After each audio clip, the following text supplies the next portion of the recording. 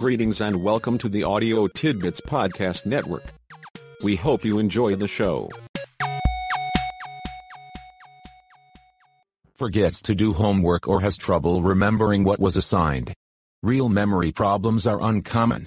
But forgetting or not remembering to remember is very common. If it only happens once in a while, and seldom involves important things, it is no big deal. It is a problem if forgetting is a regular reason for not doing things. It does get to a point when I forgot is not just one of those things.